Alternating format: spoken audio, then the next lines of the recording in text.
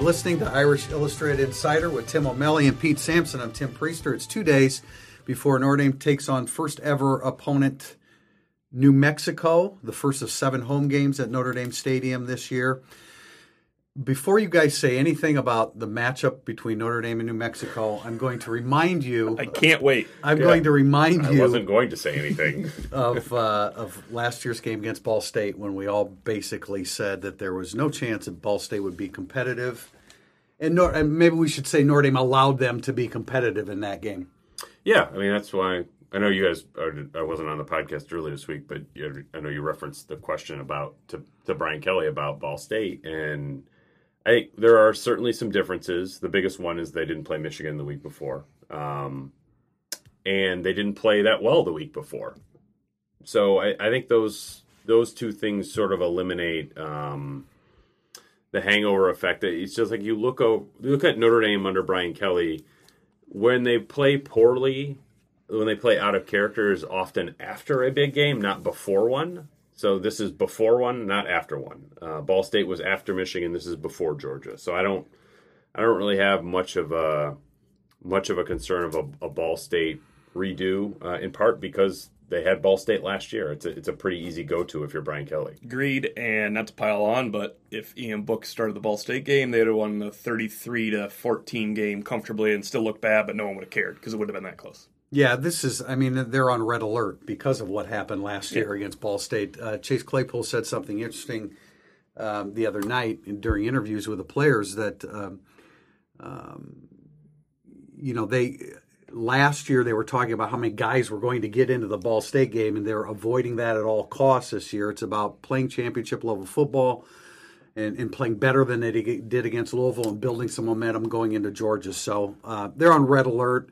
I don't expect them to have any kind of letdown with this, especially since you had, as you said, Pete, a less than top performance against Louisville, and you've had extra time to rest up and prepare for it. They should play a ton of guys, but coaches don't need to harp on it. No, you don't, and that's Brian Kelly. If that's what he was doing, and he took blame the other day, then that's the absolute wrong thing to do as a head coach. Be talking about that. He probably did, because if you recall, we looked out there on kickoff return. This is the least important part of that game, but it is telling they had 9 new guys to start the game. No, and all new blockers. Javon McKinley was blocking. He hadn't played in 2 years. It was like, obviously they're not taking this that seriously, and he looked like he hadn't played in 2 years when he was trying to block. Because, the other team does have...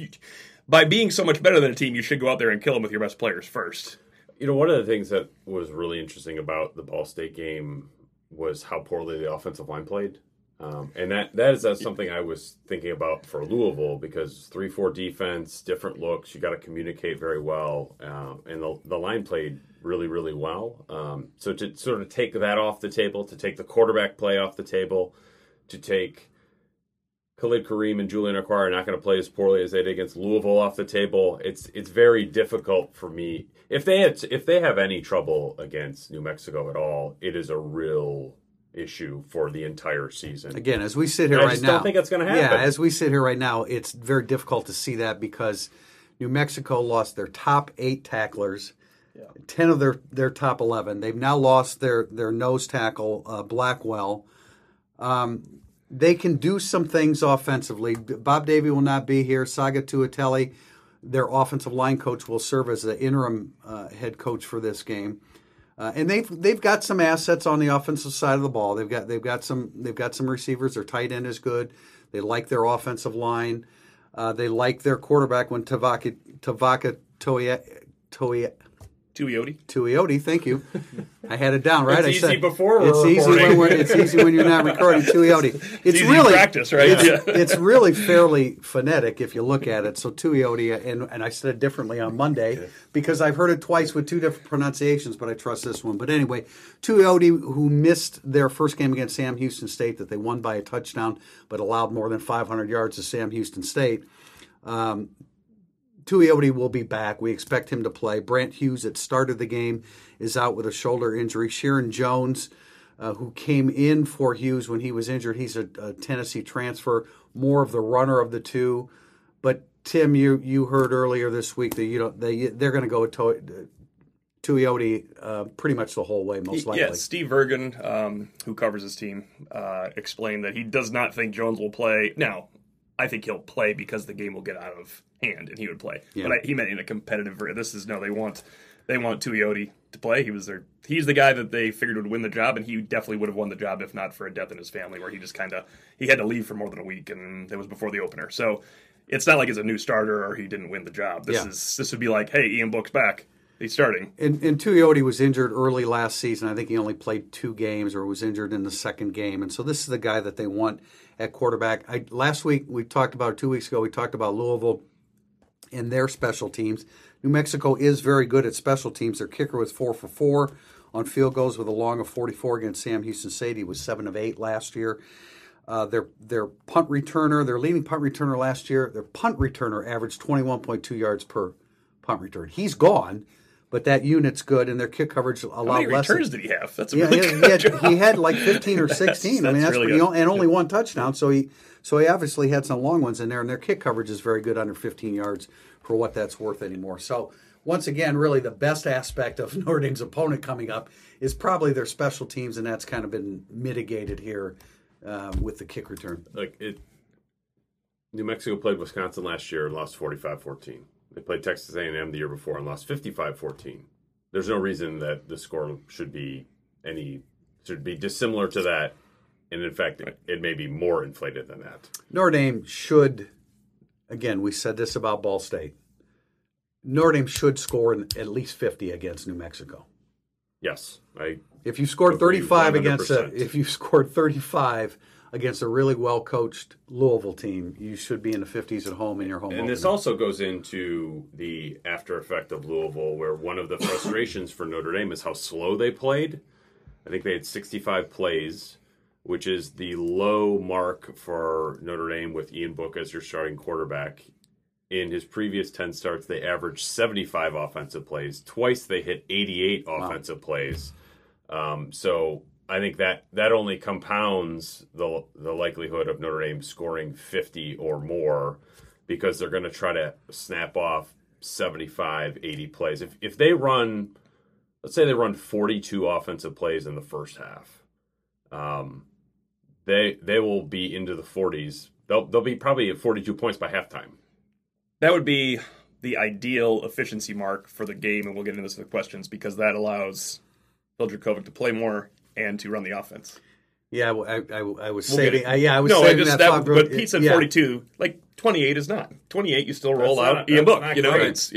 So I think 42 is a lot, but I mean somewhere in between would also be good if you get the ball. I'm saying It's like you get the ball and then you score right before halftime.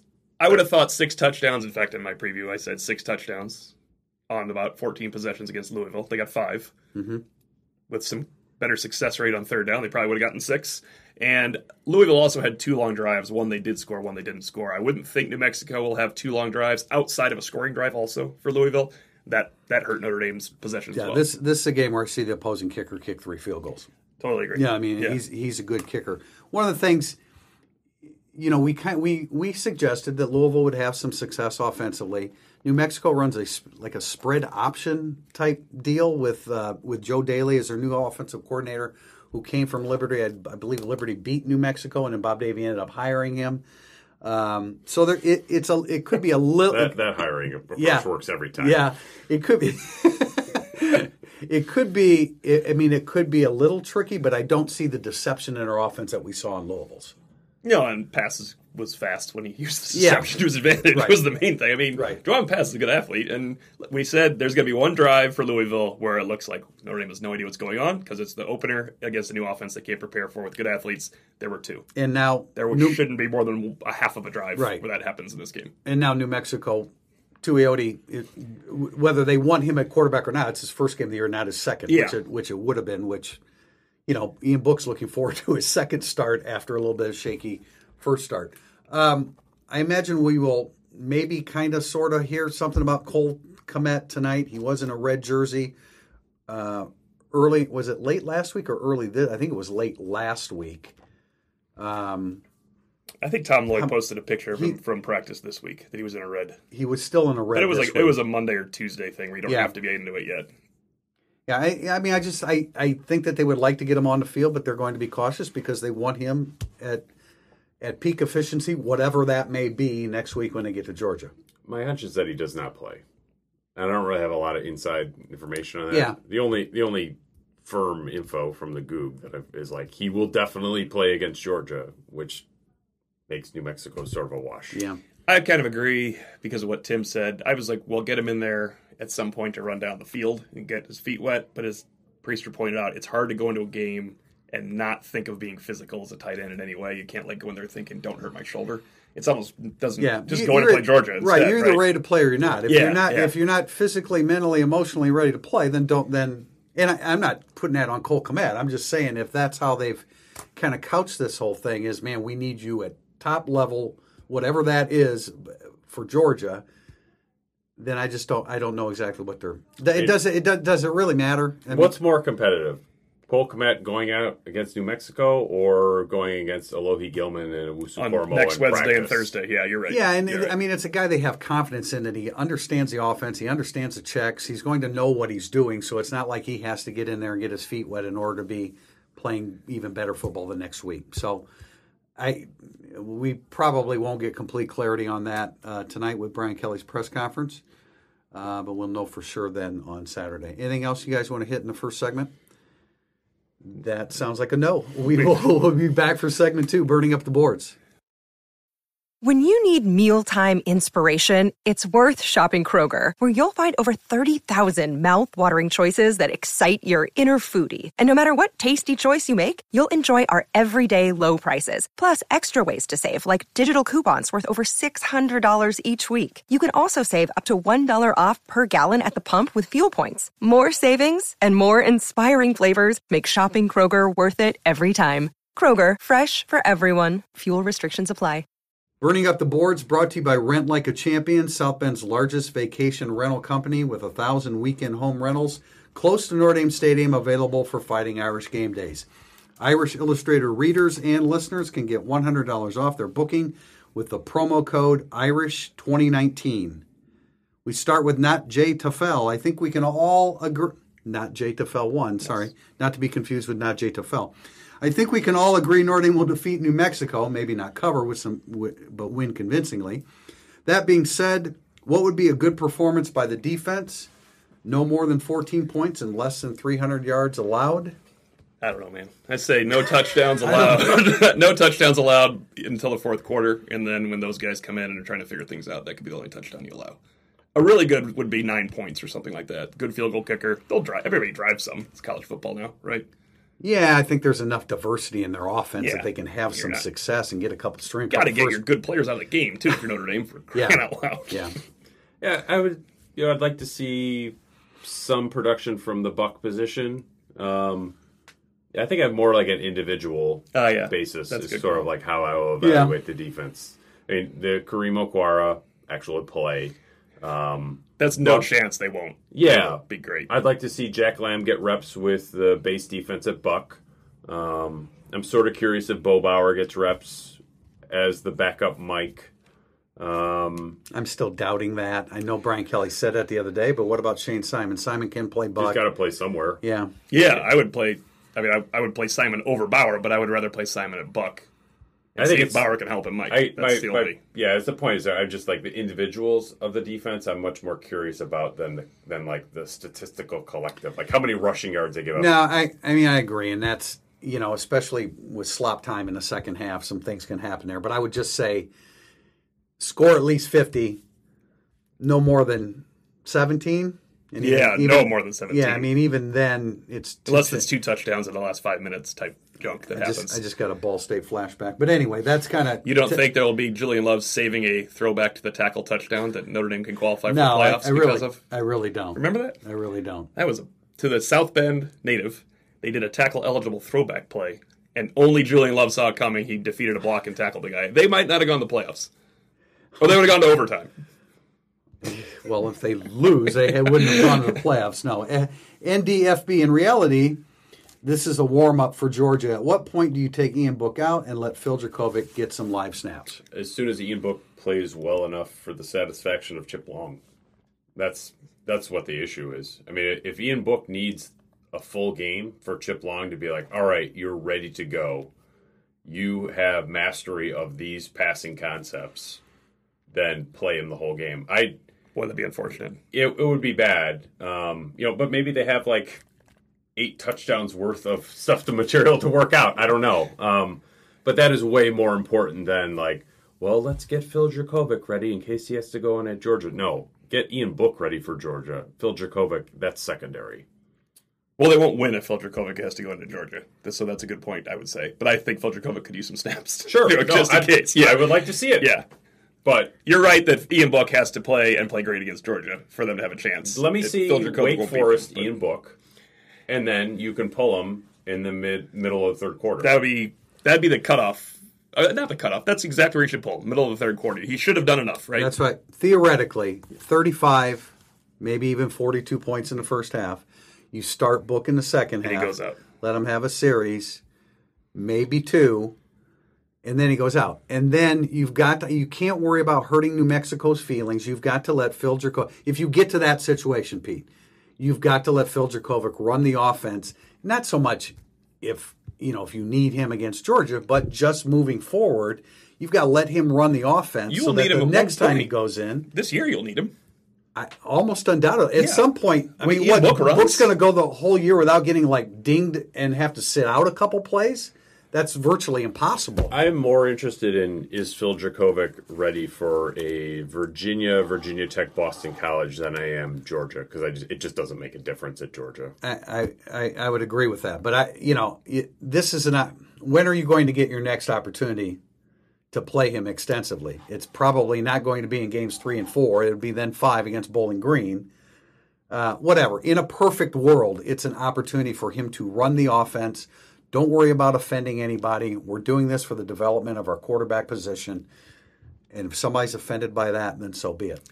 ND Bayo 5, how much did these 2 warm-up games benefit the Irish before Georgia? Would it have been more beneficial to have 2 games under their belt versus more talented teams? Well, Louisville is an ACC team, and they won 57 games from 2012 to 2017. So it's not like, when the game was when they knew they were going to play Louisville in 2019. You're thinking Lamar Jackson, and you're thinking a pretty good test in your opener against an ACC team with athletes that are doing good things. So you can't control that. Would it have been better? Not necessarily. I think Louisville was enough of a test to get you started. Maybe it would have been better to switch them. Not that you can control that completely either. I don't know, but I think the first 2 opponents are fine. That's what everybody else generally. That's what Georgia's doing. Yeah, that's what they got their test too at Vanderbilt. Yeah, that's a Louisville type test. Exactly. Yeah. Exactly. I think for Notre Dame, going on the road is beneficial. They've been on the road. The at Louisville part of it, like the at is probably more significant than the Louisville. So that's something, but. Just be careful what you ask for here, because Notre Dame was like, we can't open with Michigan when they have a game to play. We have to move the BYU game to the opener, and then you lose to BYU. I'll tell you. Well, don't move a quality team to the opener. I will say this: it doesn't benefit you to play 2 Louisvilles because you get beat up more. And there's an old look. The 3rd game against a Power 5 team in a row. That's sometimes the time people bet against Notre Dame in the past because it's the 3rd physical game you've played. The bye week. Pete's gonna laugh, but the bye week helped the way it worked out. It always comes at a good time. Every time, but this time it actually did, Pete. No, I just think from your first game to your second game. So Georgia's be playing their 4th game, and they have 2 easy ones in between. A little test, and boy, did they just dismiss that test like it. Yeah. Just the most boring. We are going to run the ball, and then we're going to stop you from moving, and the game's going to be over, and all of our fans are sitting in your stadium. Now, Vandy, I don't think had the bite without Shermer that they had last year against Notre Dame. But boy, that was an ugly. I started looking at that one. Georgia can run. I don't know if I noticed. I didn't see as much of that, not yet anyway. Was it uglier than Clemson A&M? Because that was pretty hard to watch because A&M. And Georgia just ran the ball at will and stopped them and got the ball back every time. That Clemson A&M game could have gone 11 quarters. What do you want to do if a team they literally just kept running the ball? And they just ran the ball at them. Well, that's what they do, and they will do that against Notre Dame if they are afforded that opportunity. Troy Beachy asks, would you rather have Jonathan Doerer going into the Georgia game not having a field goal attempt in 2 games, Or would you rather have him miss badly versus New Mexico? Glass totally empty. Obviously, the make that's not listed would be ideal. A 42-yarder down the pipes. I'd probably rather miss against New Mexico than never kick. Huh? I don't know. I don't think it makes a difference. Honestly, you think he's going to be nervous no matter what? Right? Between those two choices, I don't think it makes a difference. Both are not. It's good if he goes 3 for 3, no matter what you say. No, I'm saying like even if he goes 3 for 3, I don't know how much that's going to help going to Georgia. I mean, at least I think he's probably going to need a little bit more sense of urgency than what he did with the 5 extra points, as it relates to field goals and stuff, obviously, but. I mean, I thought he came out with a good approach. He was very relaxed. He drilled them. I don't think that he came close to missing any of those, did he? I don't recall that. So, I mean, the choice between these two, neither are very good. But Pete is right about one thing. There is nothing Jonathan Doerer could do. Nothing that would make us think he's going to hit his first 44-yarder at Georgia. There's nothing he can do that you think he will make the first 44-yarder. Not that he won't, but there's nothing that would give you... That will make me think, this is going down the middle. There's no way. It's just a different universe. He could hit a 55-yarder in front of a quiet Notre Dame Stadium audience on Saturday, and it wouldn't have any impact on that. But it'd be a good sign for the whole year if he hit a 55-yarder. Yeah, that would be good. And I just, again, you can't control these things. No. He had 5 extra points. That's what he was afforded, and he kicked them all with relative calm, and I think that's a good thing. On the road, he did that. On the road won't be the same as Georgia, but at least he did that. Way to go, K-Man. Other than Ian Book, what one player are you expecting a big leap forward from game 1 to 2? Julian Kareem and Khalid Okwara, both of them. Yeah, they'll be really good, too. Yeah. I would say Chris Fink. His goes hand in hand with Book. It does go hand in hand, but Fink didn't have much of a game at Louisville either, so I would throw his name out there. I tell you who's going to have the biggest difference will be Kyron Williams. I had him written down. One snap to a lot. Yeah. He's involved now. I think Brock Wright scores a short touchdown this game.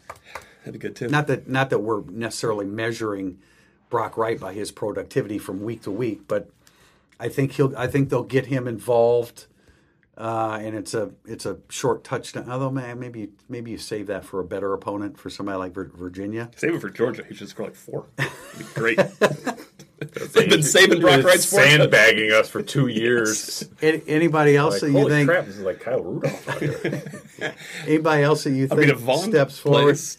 Was he a healthy scratch? That question's coming up. Is he a healthy scratch? I don't know that for complete certainty. And they're not going to tell us either. No, I don't know that. I would like to kind of like to see Alohi Gilman go start to finish on it. As opposed to just making some big plays. Yeah, because he was part of the slow start at Louisville, which was weird. You get it from Drew White and Asmar Bilal, but and he slipped Gilman on it. Is just not great. He slipped on that 44-yard run. I'm not sure he was going to hit the run fit anyway. He got beat by Atwell on the crossing route on 3rd down for a first down. He did not look like he normally looks. Atwell's good, but that's really that's a tough cover. That player on the crossing route underneath is really difficult. But I don't think it was he did everything he could either. He just didn't look like he could stay with him at all. Yeah, Gilman certainly. But the thing I want to see Gilman look like a guy where obviously you're leaving after this year.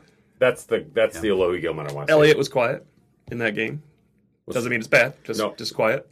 He was. I don't know that necessarily means he didn't play well. But, speaking of Dante Vaughn, we have a question from Wash ND. With Dante Vaughn a healthy scratch against Louisville, do you think they're planning a Jameer Jones-style senior year for Vaughn so they can have him come back in 2020? Looking at the cornerback options in 2020, assuming Houston Griffith moves back to safety, Vaughn would most definitely be a starter and could provide some leadership for what would be a very young secondary. It's all theoretical here.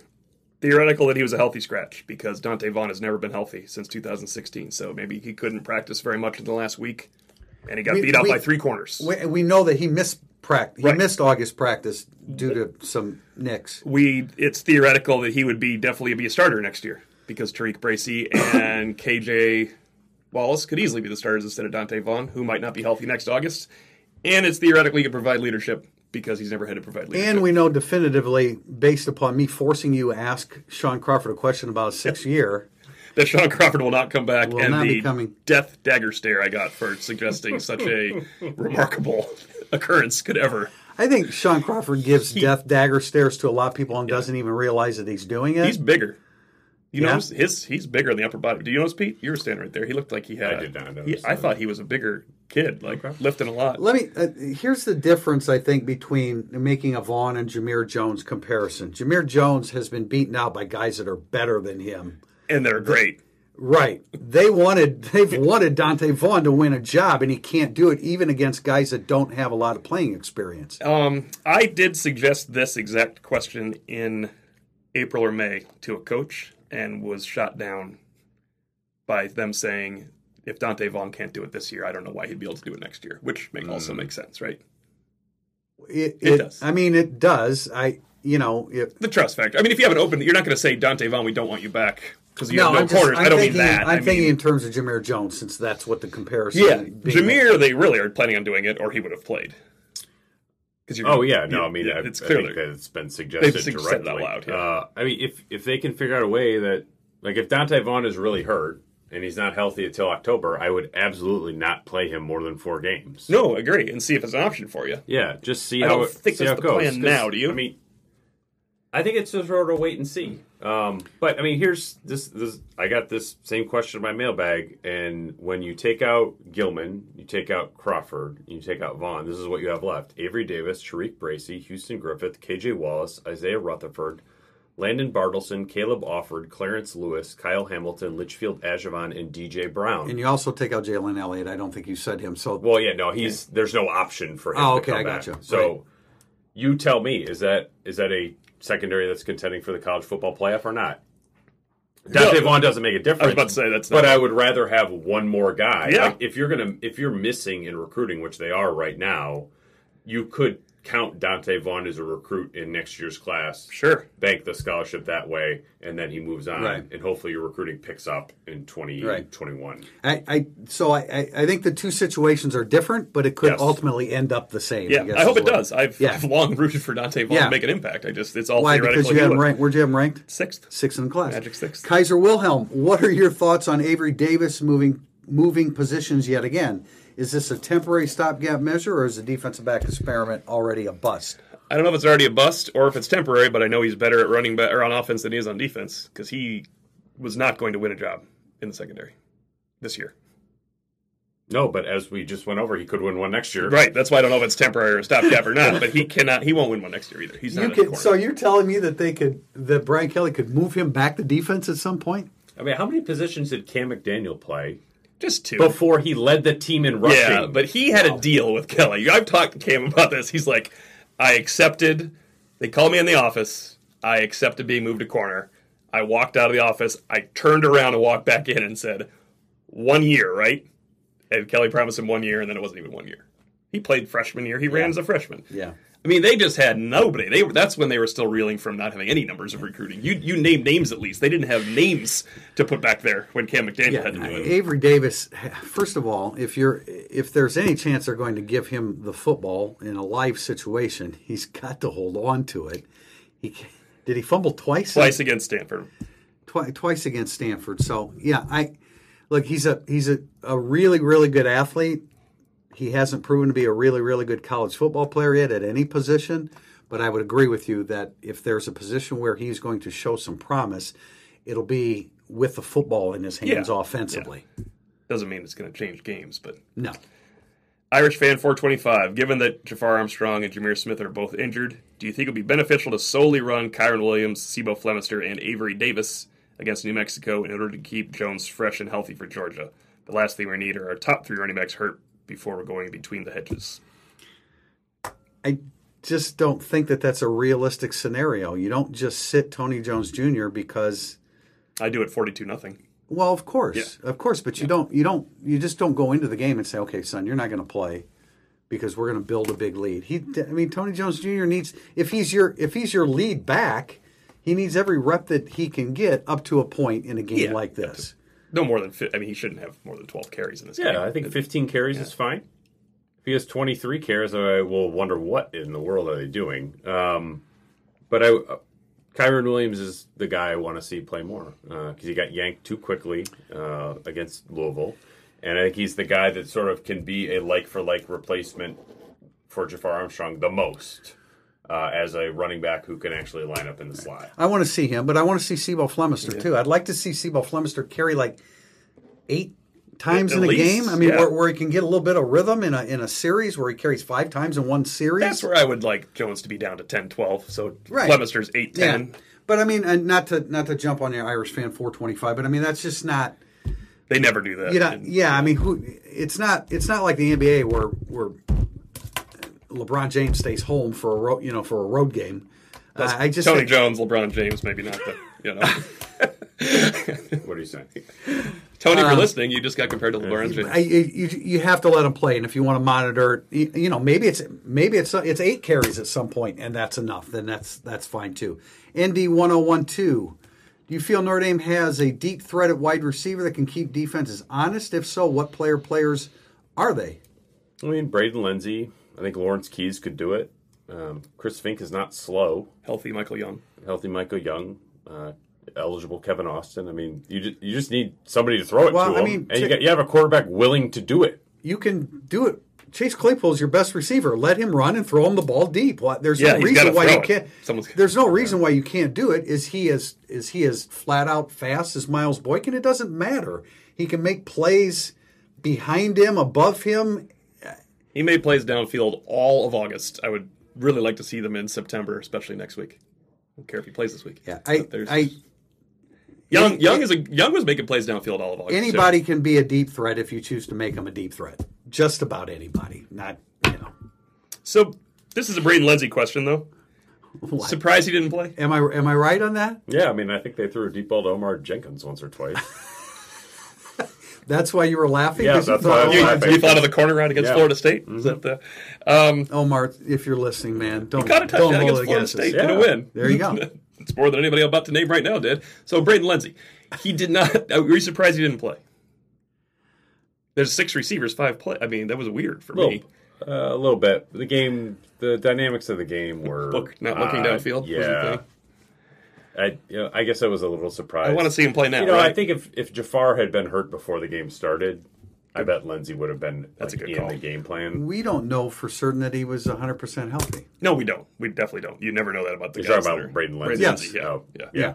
I mean, we just don't.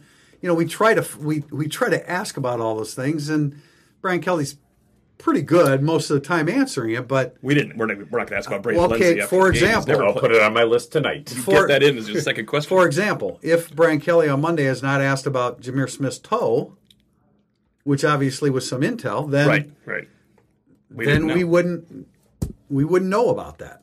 You can't ask about every player, and they're not going to volunteer that information, so we don't know that for certain. Irish 1137. Any update on Michael Young's injury? Speaking of Young, any chance he could be healthy for Georgia? Brian Kelly said he's about a week behind Kmet. Their injuries occurred 13 days apart. I don't know. I think the surgeries ended up being 13 or 14 days apart. I don't think there's any chance he's ready for Georgia. One's a cyborg and one's a guy that. Yeah, I don't. I mean, again, this is one of those situations that if Kmet doesn't play until Georgia, it will have been 6 weeks since the surgery. Until we hear something otherwise with Michael Young, I'm still thinking Michigan, Game 7 after the bye week. Which is way past Georgia.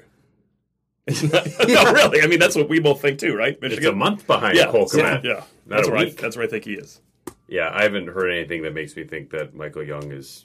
Brian Kelly's he's a week behind is the only bit of information, that's the least on or off the record that I've heard about Michael Young. And that's certainly not a definitive opinion out also, there. This is the old, we're comparing him to Cole Kmet's injury recovery. It's like saying, Drew Tranquill got out there. Why can't every linebacker play with a broken ankle and a broken wrist? They can't. Cole Kmet came back with the worst high ankle sprain in the world in a week. He's just a different guy. I don't think Michael Young's coming back very soon. And that's not a commentary on Michael Young. That's human beings getting healthy. I mean, it's a broken collarbone for crying out loud. Yeah. What the hell's going on here? I mean, Kmet is, and even Kmet, they said, what was it initially? Did they say 3 to 6?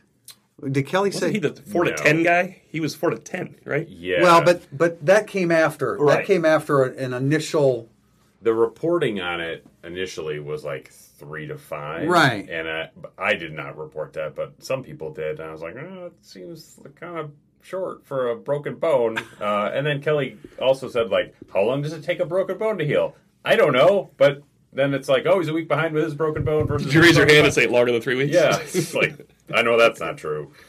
Yeah, I would maybe USC, but you know how those... And there is the notion that they... Okay, well... And, here's the thing. With the bye week, there's always the likelihood that they're not going to play them the week before the bye week because we got a bye week coming up and we can save them for 2 more games. And if he doesn't play until Michigan, and he's a 4-game guy too. That's and what if you go to the playoffs, he's not a 4-game guy. That's obviously. what I was trying to say, but you scared me out of saying it. I thought you were going to talk about another receiver. No. No, there is the possibility that if you get to Michigan and he hasn't played, you're just going to play him 4 games the rest of the year and preserve the year of playoff contention. You play him 6 and 7. Right, but exactly. No, you got to sit him. Yeah, that's right. Like the Myron Tagovailoa most of. Don't play him against Clemson because you might need him against Alabama. All right, I want to save these last 2 questions and jump to another question on Twitter from Khalees_fam_5. Ian Book is a high floor, low ceiling kind of quarterback. Solid at everything, excels at nothing. Whoa! On a team that is limited, at the playmaker positions, I don't feel he's good enough to beat top 10 teams. Please tell me I'm wrong. Well, first of all, you're wrong that he excels at nothing. He's the most accurate single-season quarterback in the history of Notre Dame football. Stanford was ranked in the top 10. Yeah, it's like he excels at nothing. Jeez. Yeah, I mean, he excels at stuff that's not super showy, but those are some of the things he did not excel at against Louisville. Right, and that's why it didn't look right. Right, that's why we were all confused, because, like, wait, you make the decision correctly on RPOs all the time. Oh, wait, you're usually accurate in short spaces. You move around behind the line of scrimmage pretty well and don't take off and run. Like, what's going on? That was why Louisville was so confusing, is his strengths, the thing that he's really good at, just weren't there at that level against Louisville. Can Ian Book beat a top 10 team just based upon his sheer ability to throw the football? I mean, he needs help. The offensive line has to play well against that top 10 team. They have to run the football well in a game. By himself. No, not like Kyler Murray. Is that what they're trying to say? I mean. Also, top 10 is not the same as top 4 and 5 because those guys are really good. The top 4 and 5. I would say Ian Book's would have to be leaps and bounds better than we have seen him, other than Wake Forest and Stanford, to beat Ohio State, Oklahoma, LSU, and that doesn't include. But I would argue that the Notre Dame, Florida, and Michigan. I would argue that the Notre Dame team is not good enough to beat those Clemson and Alabama, right? Those teams, yeah, but not top 10 teams. They can beat Florida and Michigan, and if Book plays a great game, they can beat these other teams too. It's just the top 2 teams are a different level right now. I agree. Let me squeeze another one in here. At I Like Logic, how much more of Kyle Hamilton will we see this week, and how hard is it for Notre Dame to get him snaps with 2 elite senior safeties on the roster already? I think, Tim, you and I talked about this on Monday a little bit. I thought they did a good job of getting him. They subbed out Elliott. How many snaps? How many snaps? 26. 26 snaps. 13 were in base defense. Not the third of the game. I think it was pretty good. I do too. Subbed out Gilman 1 series. Subbed out Elliott 1 series. They should do that again this game. Maybe one more. I'm getting Hamilton out of the game in the late fourth quarter. On yeah, really? Aren't you? Saturday? Yeah. DJ Brown needs to be in that kind of game then. And then they would have had a little bit better run D. He'd have played more nickel too.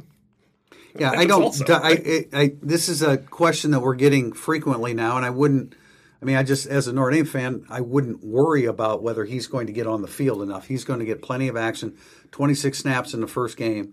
It depends on who you take out to put Kyle Hamilton in. If you're finding ways to get him on the field with Elliott and Gilman, I think that's good. If you're taking those guys out of the game in game situations and crucial situations, you're putting a guy that's going to obviously be a great player and already showed that, but you're taking another quality established college football player off the back end of the defense. That's a better tackler. They're both better tacklers right now. Of course they are. Well, sure. I mean, Gilman may always be. I didn't even that one missed tackle by Hamilton. I'm going to give him that. I'm not even. They're still better tacklers right now. No doubt about it. Do I have another one here? Okay, one more from Irish Gambler. Will the Irish pass rush get home against New Mexico? How will the back seven fare if Notre Dame does not apply pressure? I think the healthy back seven's fine right now. I'm thinking of Hamilton in there, like the nickel, but they won't fare well next week if they don't apply pressure. Yeah, the question is about New Mexico, and I don't know that New Mexico has enough in its passing game, to really. Virginia will give Notre Dame huge issues if Notre Dame's pass rush isn't what we think it is. How's that? We know Georgia obviously would. Yeah, because it's also, I think, you have a mobile quarterback there who can make you pay if you're going to freelance at defensive end because you think that's what you can do, and you're that talented. So it's I would just like to see Okwara and Kareem impact the game in some way, which they really did not. I feel you've mentioned that several times, and those were two of the guys that I wrote down that I was expecting to take a huge leap, as did you. I really expect, especially, both those guys. They have so much pride. They have so much pride in the effort that they put forth that I have little doubt that they're going to be really, really good this weekend. Okay, let's go to these last two from @Woj to God. And it simply says, Mike Mayock, Pat Hayden, Doug Flutie, go. Doug Flutie had the best week. How's that? Mike Mayock's not had a good week, and Pat Hayden's University has not had a good week. Oh. So, yeah, Doug Flutie. Yeah, Doug Flutie wins this week. But worse. I think the question is rank them as. I love Mike Mayock as the announcer. Yeah. Didn't you? We're universal now. Yeah. I don't know how people didn't like Mike Mayock. They don't like football. It was great. I'm at a loss. Was he maybe at times too enthusiastic for people? I don't know. I think the criticism was too X's and O's, like a little too wonky. I didn't think it was over the top. Not for us, but come on, look at us. Yeah, us smart guys. Right, exactly. But like the casual fan, that was NBC's perspective. I'm not saying it's my perspective. I'm just saying that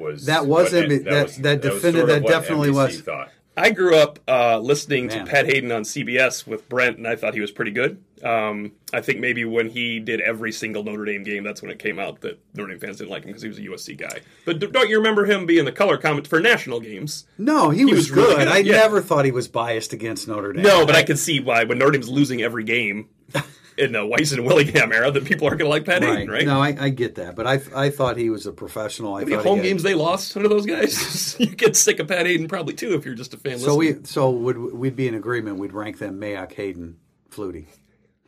I believe so. That's a pretty easy one. All right, we're going to wrap up with this last question. It is from JJ Allwine. Is it too early to start hoping Jim Harbaugh gets canned and Notre Dame can scoop up lost recruits like McGregor, Henning, Morant? Henning might look good in the secondary. Yes. It's too early? Yes. Why, because he's 40-14 as the head coach at Michigan? That's part of it. And he won last week. Yeah. He's 2-0. This is all part of there's a lot of weird 6 years stuff on this podcast. The 6 years before Harbaugh, and he's 40-14 right now. And I know, look, I get it. I hope Jim Harbaugh leaves. He's lost almost all the big games. I get that. But in the 6 years prior to him, they were 43-33. So Michigan is 43-33. Yes. Michigan. Think about that. Right. With an 11-2 in there. Yes, exactly. That is really bad. So in 5 of those 6 years, they were 32-31. They're not firing Jim Harbaugh. No, especially because they did beat Army last week. Yeah, I don't quite get it. But look, what makes Notre Dame fans happier than being able to say, I told you Michigan was overrated? Well, other than winning, maybe. If you heard that's like 6 of one, half dozen of another. If you heard us on Monday, I did. I mean, obviously, you started with Michigan for 5 minutes. Yeah, Notre Dame obviously could have struggled against Army. Army's good. So anyway, I don't think Braden McGregor would change his commitment anyway. Should we do predictions then for this week? Yes, we should. Thank you for reminding me. What do you got? 48-9. Okay, there you go. Cover. I'm going 63-9. He's going for it. You are going for it. I'm Ball State reluctant to go more than to go to 60, although I certainly think that Notre Dame could do that. I'll have my prediction for tomorrow's preview, but it will be tight, right? It will be close. More than 50 for one team. Who is it? And less than 21 for the other. Less than 20 than the other. So the only question is the point spread, right? And we ultimately will. I ultimately make my pick. Yeah, I do too. Making sure that I clear the point spread one way or another. It gets interesting next week. I have a good streak going. I have not missed a game since Miami. In terms of the winner, spread? The winner. No, gosh, no. Oh, the winner. Yeah, Ball State. Good but Miami. Yeah. By the way, I want to complain that I think I might be in the same boat. I had Louisville covering, and they end up losing by 18. It's a damn push. That's just not fair. That's why don't gamble, kids. Unless you want to win. Okay. All right, O'Malley and I will see you before the game on Saturday against New Mexico and post game and da-da-da-da-da. Fun week next week. Fun week next week? Yeah, definitely will be fun. And we will be back with our podcast on Monday, the 16th of September. Thanks for joining us on Irish Illustrated Insider. It's time to start planning your trip to Notre Dame. Rent Like a Champion is South Bend's largest vacation rental company with over 1,000 weekend home rentals available close to Notre Dame Stadium. Head to rentlikeachampion.com/illustrated to get $100 off your booking when you use the promo code IRISH2019. That's rentlikeachampion.com/illustrated, promo code IRISH2019.